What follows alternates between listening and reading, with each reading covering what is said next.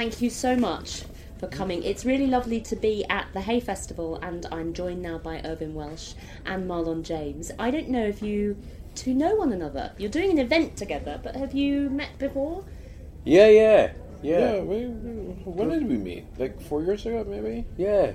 It was 4 or 5 years ago now. 4 or 5 years ago, yeah. And so what are you going to be doing tonight at your event? I was hoping you knew. I've not got a clue, mate. I've not got a clue. I think just kind of the usual, kind of just sort of shooting the breeze and all that. What does anybody do at these events? It's all the same thing, you know what I mean? Everybody's just here to sort of kind of rap about, talk about shit. Okay. Like, yeah. Okay. I wondered if you might talk about music a bit. I wondered if that was something you had in common, perhaps. Yeah, but I mean, it's like kind of.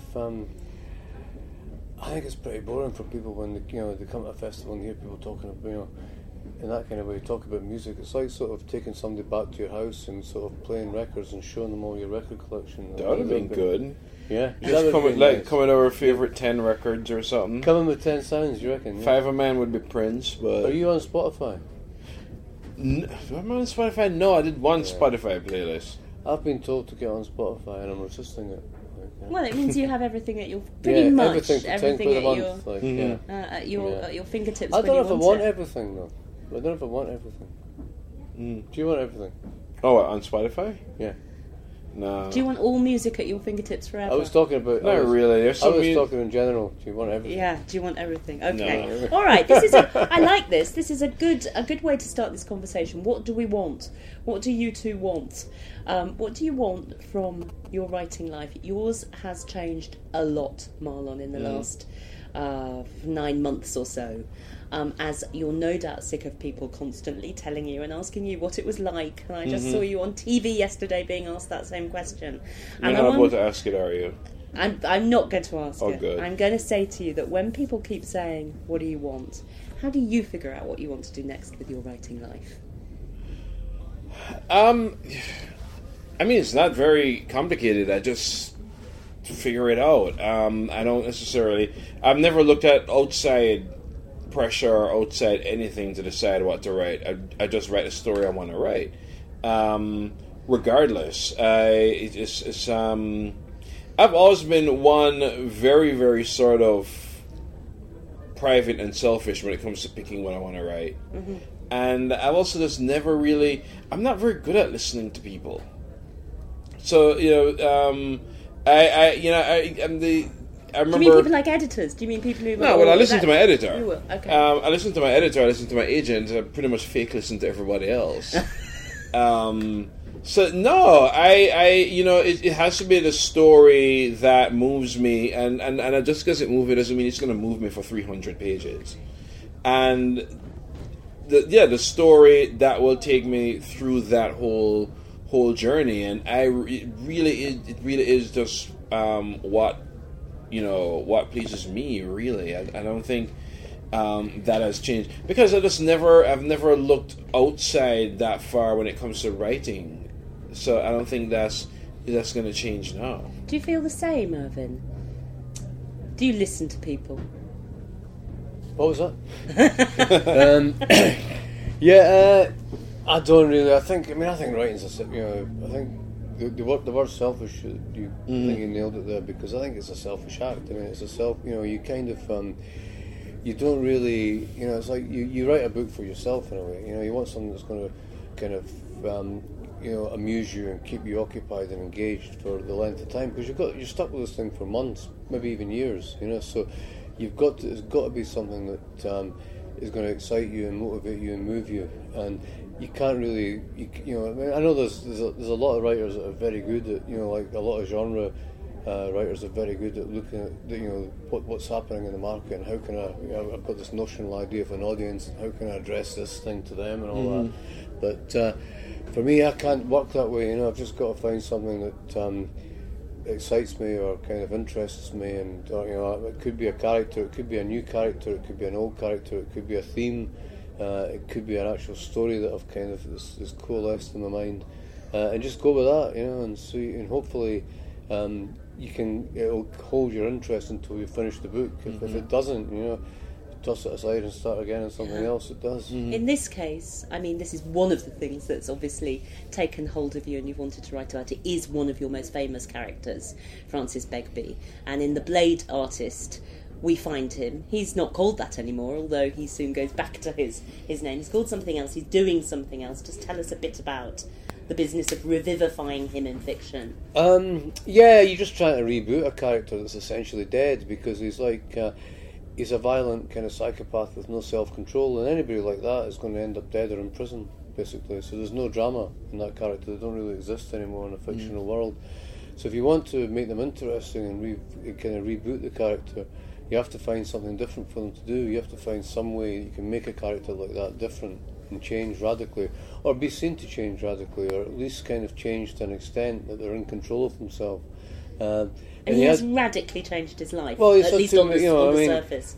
The genesis of that started off with a big issue story, and I was kind of asked to do for Christmas, and I kind of thought, what if he's, because you're always asking what if, as a writer, so you're saying like, what if he's he's the most self-controlled person in the room instead of the biggest nutter in the room? That would be interesting to me. So I wrote him in that way, and then it was like I had this character kind of change, and I thought, well, what if his rehabilitation or his supposed rehabilitation wasn't that straightforward, and he was actually in some ways kind of still a nutter, but a kind of cold-blooded one rather than a warm-blooded one, and he was therefore more dangerous and less easy to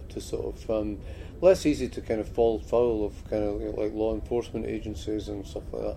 So I kind of I got to writing him again. It started off as an extended story, basically, and then it just developed into a novel. But it is exactly as you say, it's a novel that really delves into what male violence is. I mean, violence in general. But that particular kind of I don't think you can't. Yeah, I mean, it's like, I think it's funny, about trying to make kind of about statements of violence, because sometimes it's like kind of this, it's an individual pathology. Sometimes it takes place in a broader cultural kind of sort of context, and you're trying to look at from that person, from that character, what the interplay between these two things is. But it's always got to be about the character. Anything that's kind of any extreme form of behaviour, it only works in the context of the character you've written. If the character you've written isn't put together in a strong enough way to make that work, then it just falls. So it has to be very much about that person, how they feel, how they communicate, and the constraints that they've had on them, and the way that the life choices that they've made have been constrained by the things that have been going on around them. Marlon, how much was this a part of what you wanted to explore? This idea of violence, how it's contained in an individual, in a society, or indeed not contained? Because A Brief History of Seven Killings, as its title suggests, is a book very concerned with an act of violence and then with a wider culture. I actually wasn't even that concerned about violence so much. Not violence as a subject of the story, or violence as the major thing that happened, as so much as violence as the end product, or violence as the initiator. So it's said and even in the book, it's at the front end and the back end of the stories in these characters' lives. And I don't know if I don't think any of the characters, not even the most sociopathic, looks at violence as anything more than a means to an end. And which doesn't make it any more justifiable than any other form of violence. But I don't know. It's funny. The book has been called super violent, and actually isn't that many violent scenes in it.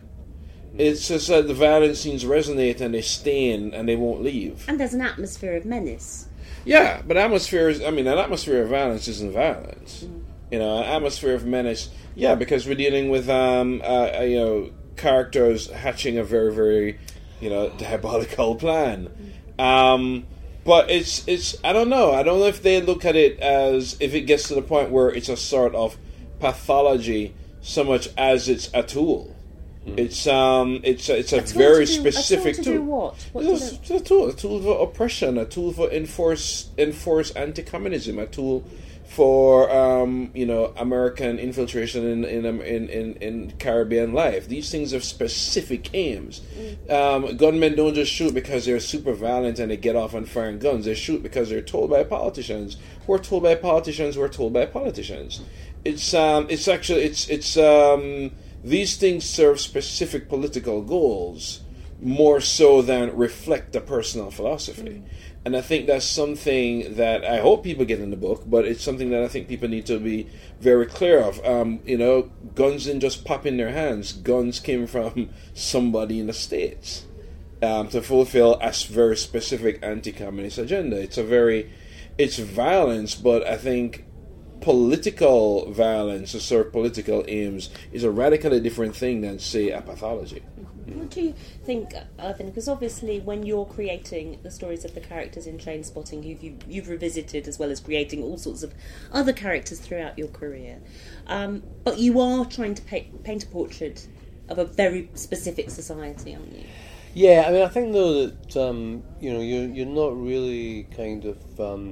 I think the sort of. I mean, when Trainspotting first came out, for example, it was described as a very, very violent book, but. And in some ways it was like it wasn't. I think it was very violent to a lot of middle class people who didn't really see that as a kind of sort of they saw the superficial aggression of it, and the violence that was the way people talked to each other, rather than the actions that they did, and how. So it was about the lack of empathy that people have with. I think so. I think people, it's like I think that the reason that the book did so well initially was because of the shock of the new. Basically, it was like taking people into a world that they hadn't experienced in fiction before, and it kind of seemed to be a violent world, but I don't think it was really. I mean, it's like sort of. To me, it was like it's like that the violence is always contextual, as and you pointed out that the political violence is sponsored, and it's like and even like kind of if you look at the street violence that was happening in Edinburgh, kind of, and it still kind of does happen, there's kind of kids fighting each other. It's basically it's like economic choices that we made as a society, basically to go into a society that would become viciously deindustrialised. There would be no jobs, there would be no employment, so you'd have people around and sort of with nothing else to do other than take it out on each other, really. And it was it's kind of in the same way the drugs came in at that point in time as well, so there is that kind of there is that interconnectedness, and there is as you were talking to, there is the omnipresent broader violence of the state, because the state, it's like if you accept that the theory of the state wants to have a monopoly of violence. If the state delegates kind of that violence or lets it happen, it's letting it happen for a reason. The reason is kind of reasons of containment and social control. So when things feel out of control, in fact, they're actually being controlled. Yes, in a lot of cases, yeah. You said there that when your book, when Trainspotting first came out, it was the shock of the new that attracted people to it, and that was not just in its subject matter or indeed its characters. It was in the way that you told the story. It was in the language, wasn't it? I mean, it was about writing in that particular style, and of course, style is basically, your two books. It's the hallmark of them. And just talk to me a bit about what it was like to write in that voice. Well, it just seemed to be pretentious to do it in any other way, because you couldn't really see people talking, people interacting in that way. It wouldn't have made it real. It would have been quite bizarre if you had people kind of talking in a kind of like standard kind of Queen's English imperialistic sort of language when they've been through a whole kind of industrial kind of Scottish working class experience. So it just didn't seem to work. And the initial drafts of it were too ludicrous to sort of to continue with. So I had to find a different way to making the kind of to give it a kind of reality or a kind of vibrancy or a kind of sort of a three-dimensional life to the whole kind of cultural sort of context that I was writing about. And it took a bit of trial and error, because there's a lot of other stuff that's out there. And there's a lot of the mixture of the stuff that's used is like kind of the language that's used is like old Scottish. It's kind of street argot, it's gypsy kind kind of sort of words that from the Romany community that go up and down the East Coast. So it's all these things have embedded together to create that kind of sort of living language, basically. Did you have any misgivings at the very start? Not about doing it, because you've explained exactly why you did, but that people would get it, that they would. Yeah, because work with it's like you read basically, and it's like kind of, and it's like that's what literature is. It's about reading something in a book, and the book is the medium that you're using to do that. And when I look back on it, I couldn't understand the word of this. It was just like a mess on the page. I thought, because you're not taught to read that way. Even if you're Scottish, you're not taught to read as you speak. Basically, you're not taught. It's like so. I thought nobody's going to persevere with this book. If I find it almost unreadable myself, nobody else is going to give a fuck. Basically, So, but it's funny that people do actually enjoy it. They enjoy a break from kind of. They enjoy getting into something different, and they do feel very. Once they've been through the experience of reading it, they do feel very emotionally attached to the books because they've been taken. They've either had their own cultural experience validated to some extent, or they've been taken into a different world, and in a more real kind of three-dimensional way. And that's why we read books. We read to go into different worlds. You actually have to make some effort. And you've made to make some effort, and you get the payback from it. I mean, Marlon, to call your book a book of voices is a kind of huge understatement. I mean, it is an extraordinarily ambitious sprawl of voices, a cacophony of voices in a way. Just tell me about how that started. It started in the most organic way possible. I really was only trying to write one voice. And that's how it started, with one voice. And one voice just wasn't enough. Two voices wasn't enough either. But that's how I was writing a novel, because that's how I wrote my previous novel, which was one voice telling the whole story. And with this one, I just kept running into dead ends. So all the other voices came really out of necessity, because one voice couldn't sustain the story that I didn't know I was telling. In either way, I just knew I needed these new perspectives, and I need a voice here, and I need somebody to talk about it this way, and I need to circle around this event, and I need 5 different angles of the same subject. And I tell my students, characters arise out of our need for them, and that's how the voices came out. I never started out planning, I'm going to write this big panoramic novel. I just sort of realized that, and a friend of mine realized before I did, because she gave me advice. She told me it's a multi-voice novel. That the type of story I was telling, about the type of world that I was telling, one voice was never going to be enough. And that's how that's how it happened.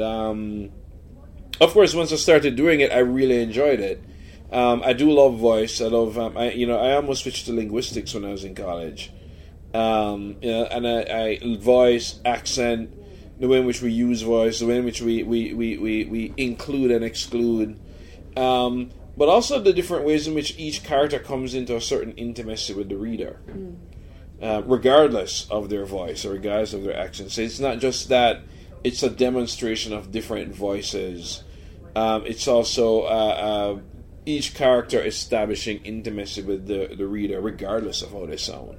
And so that was one of the things, the main thing I was playing as well. When both of you write with all these voices, do they babble in your head, or is that the kind of thing fanciful readers like me think? No, they don't. I mean, it's like kind of. I don't hear it as a big kind of conversation of different people shouting at each other. It's something that you kind of you're working to kind of get that effect from something on a page. So you're trying to put things together that's going to give you that sort of that texture, really. But speaking for myself, I don't have that originally. Sometimes I can get the idea of people having a conversation and maybe that going back and forward, but I don't get the idea of kind of. I think to create these kind of layers, I think you have to just kind of. It's like anything in writing. I think you just have to work at it and chip at it until you get it right. Mm-hmm. Yeah. Is that right, Marlon? You just have to keep working. It's work. Writing is work for me. I grab my laptop, my computer, whatever, sit down, and I go to work. I think someone was asking me yesterday. I don't remember what question it was. Was something about. How do I deal emotionally with the subject matter that I write? I'm like, well, I don't. As I don't deal with it emotionally. That's not my job. You know, as a writer, I'm kind of a journalist for these imagined lives, and as a journalist, how I feel about how I feel today shouldn't affect how I cover a wedding or a funeral. And I bring that to writing as well. It's just it's a job, and I take it seriously. But it's a job. It's work. I wanted to ask you both about migration. This is something that unites you both. You write about a particular area, even though sometimes urban and particularly latterly that strays. We've had a book set in Miami in your recent books, but you write about a place. You've not written about it while living there. You've not done that while living there. What extra dimension does that bring to your writing, being away from a place and trying to conjure it?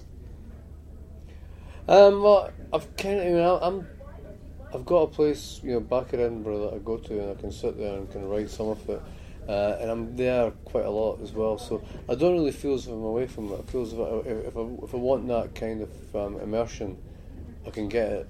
But and I sometimes do take it. But I also like the idea that I can write a different novel about the same place from a bit of distance too. So you never really know. You want immersion, you want to be there, but you also want the perspective of that distance can give you too. And sometimes you need to do both, and sometimes you can do one or the other. And it's just there's so many kind of variables about where you're at your kind of point in life, or where you're at your relationship with the place that you're writing about.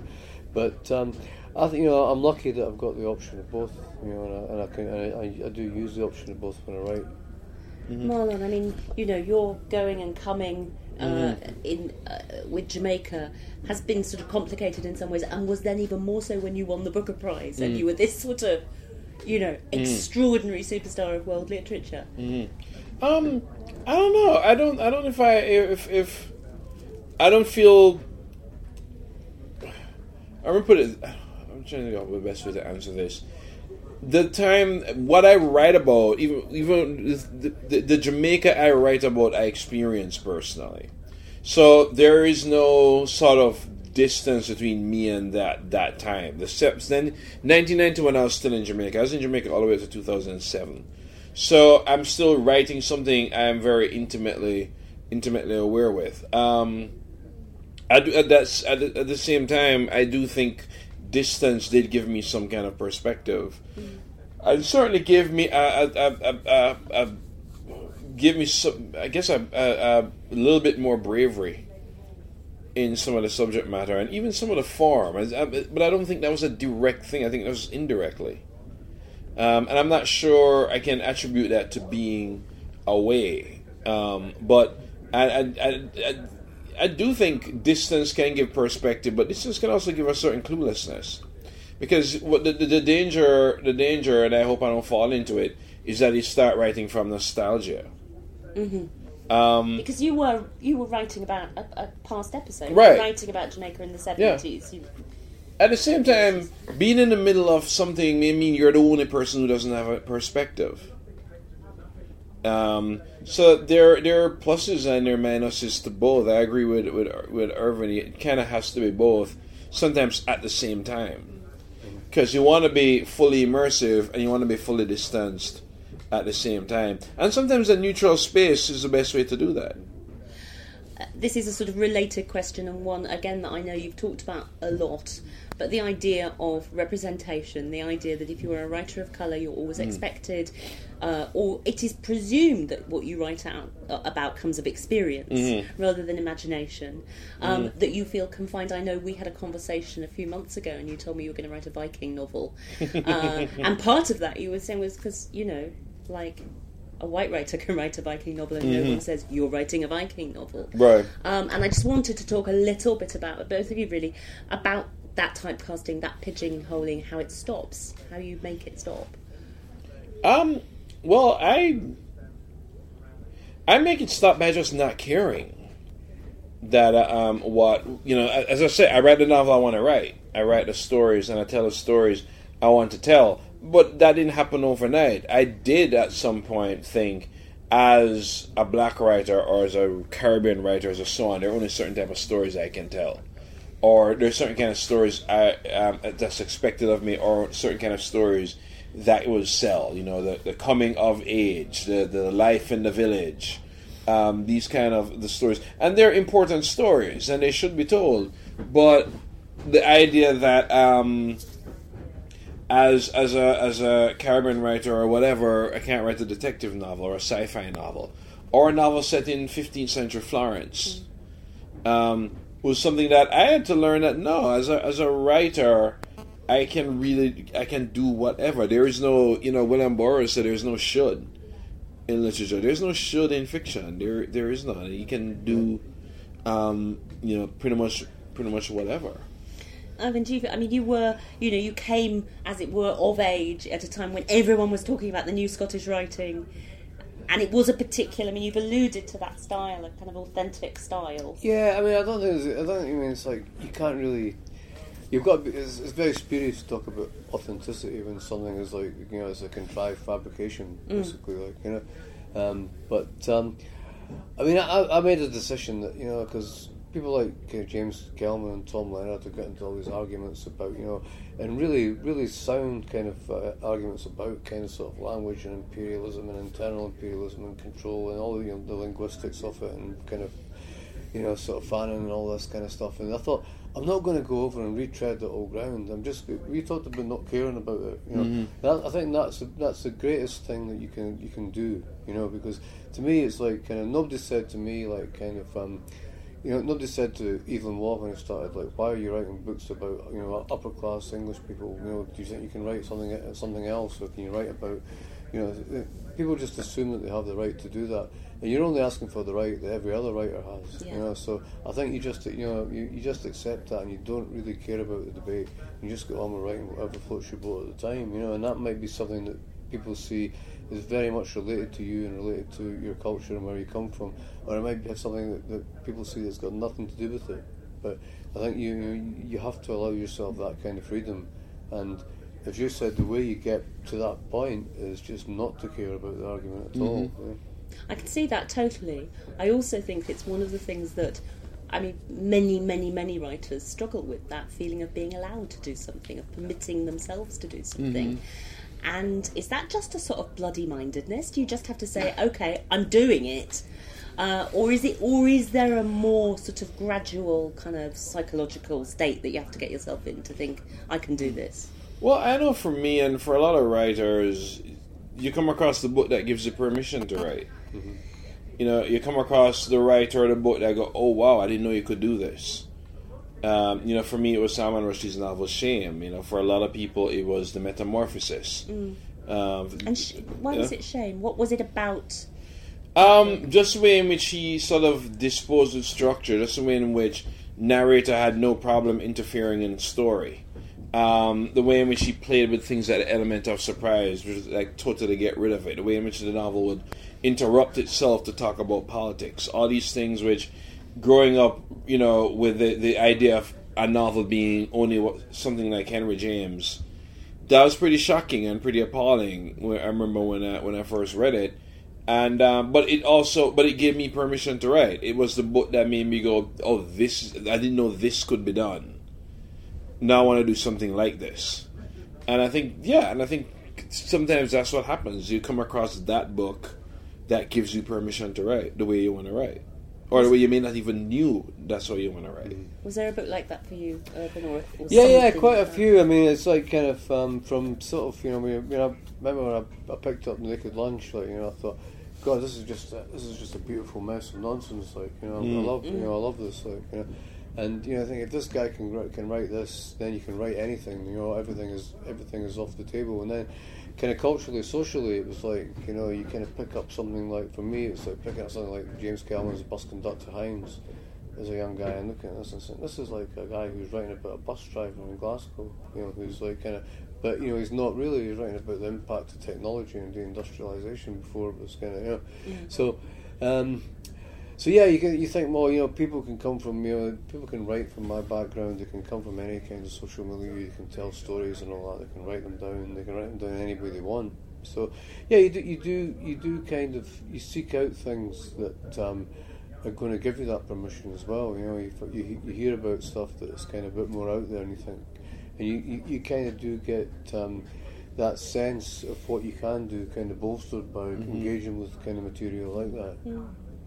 I'm going to ask you a kind of final question now, and I'm not expecting you to give, particularly wide-ranging political answers if you don't want to, but it seems to me that for writers of fiction, for both of you living in America, that is particularly stranger than fiction time. How does that feel? Do you just sit there drinking it in and thinking, how could I ever represent this in fiction if I chose to? I don't know if you should represent it in fiction. One, I think there's a valid place for non-fiction, and I think there's something valid about being in the world without necessarily writing about it. And I think all those things are important as well. I think sometimes writers worry too much about where's a place for fiction or where's a place. I don't where. My place is in the bookstore. You know what I mean? I just Yeah. I think I don't know if that's a novelist's job anyway. But nonetheless, you can't turn it off. But you can't chase a zeitgeist like that in that kind of way, because you'll never find it if you do it. Sure, Like, but you do recognise things. You are attuned to witness character, to take in character, to take in narrative, to observe people. Yeah, and I think if you're living in a very... there's everything, it's like you can talk about how kind of hyper-real, like, American politics and all that has become. You can talk about things like, how shows like The West Wing and Veep are so tame now in real life compared to the reality that's just kind of swamped over the whole thing, everything is pretty much strange everywhere we go now. It's like sort of, it's kind of, you've got, over here is very, very strange. We kind of, living in the USA, I think, God, we have a queen. It's bizarre. It's absolutely crazy. And we have now, and we've kind of, we're arguing about whether we should be in or out of a European community, which is a kind of mess as well. The argument's a mess, the European community's a mess, the British government's a mess. So all these things kind of, are just as kind of, are just as weird to me, or as inspirational, or as not, or as a turn off to me as anything that's happening in the States. Well, I think a novelist is almost useless at this point. It's like the best Vietnam novels happened in the 80s. Yeah. The best World War novels happened in the 60s. You've got to wait. Yeah, and I think that's what the novelist can bring to even a crazy one like what we're going through right now, which is not to say novelists can't write about whatever, but I think the kind of again, perspective, I guess. It's distance versus immersion again, isn't it? Right. I think I think it's just now we're going to probably end up with some really good 9/11 novels. I think the novelist needs a little bit more time, for one, to see where all of this ends up, before that person can bring something to it. Well, look, like John Updike, great writer, and he wrote that novel just after, not that long after 9/11, and that terrorist novel, and it was terrible. Oh my God, that was an atrocious book. Terrible book. But again, why is a great writer who knows everything about America and the American condition and all that kind of stuff, why is he writing such a terrible book? Do you think? And I think a lot of it to do. Obviously, a lot of it to do is kind of he writes from a very waspish perspective, and America's changed as a whole cultural kind of sort of multicultural kind of place now, and all the different ideas and people's coming into it. But I think the reason that another reason it was so bad was just that he didn't give himself that time and distance. Well, do you think it's also? I wonder though. You're talking about time, and if you're a writer, coming to the end of their career. You just, you may think, actually, I have to write this. I don't have that much time now. left. I want to write the great 9/11 novel before I go. But this is a two downbeat way to end. I can't let it end right, like this. Well, you could have written a Vietnam. You could have written I thought trashing. Your thought trashing Updike was hilarious. But anyway. But listen, guys, you're going to go off and do your event shortly. Do you enjoy festivals? And don't feel you. I enjoy everything about you festivals. You don't have to say yes. Everything except, I love everything about them except actual events. Like, you know, I love kind of hooking up with everybody and meeting people and all that. I love kind of chatting to people who've got readers and all that. And I like in the signing queues and all that. But the actual events themselves, I'm not that much keen on. This will be better because it's you, buddy. Like, you know. Is what? This will be better because it's. This will just be a chat. You'll be having a chat. Yeah. Yeah. What about you, Marla? Do you like them? I don't hate them.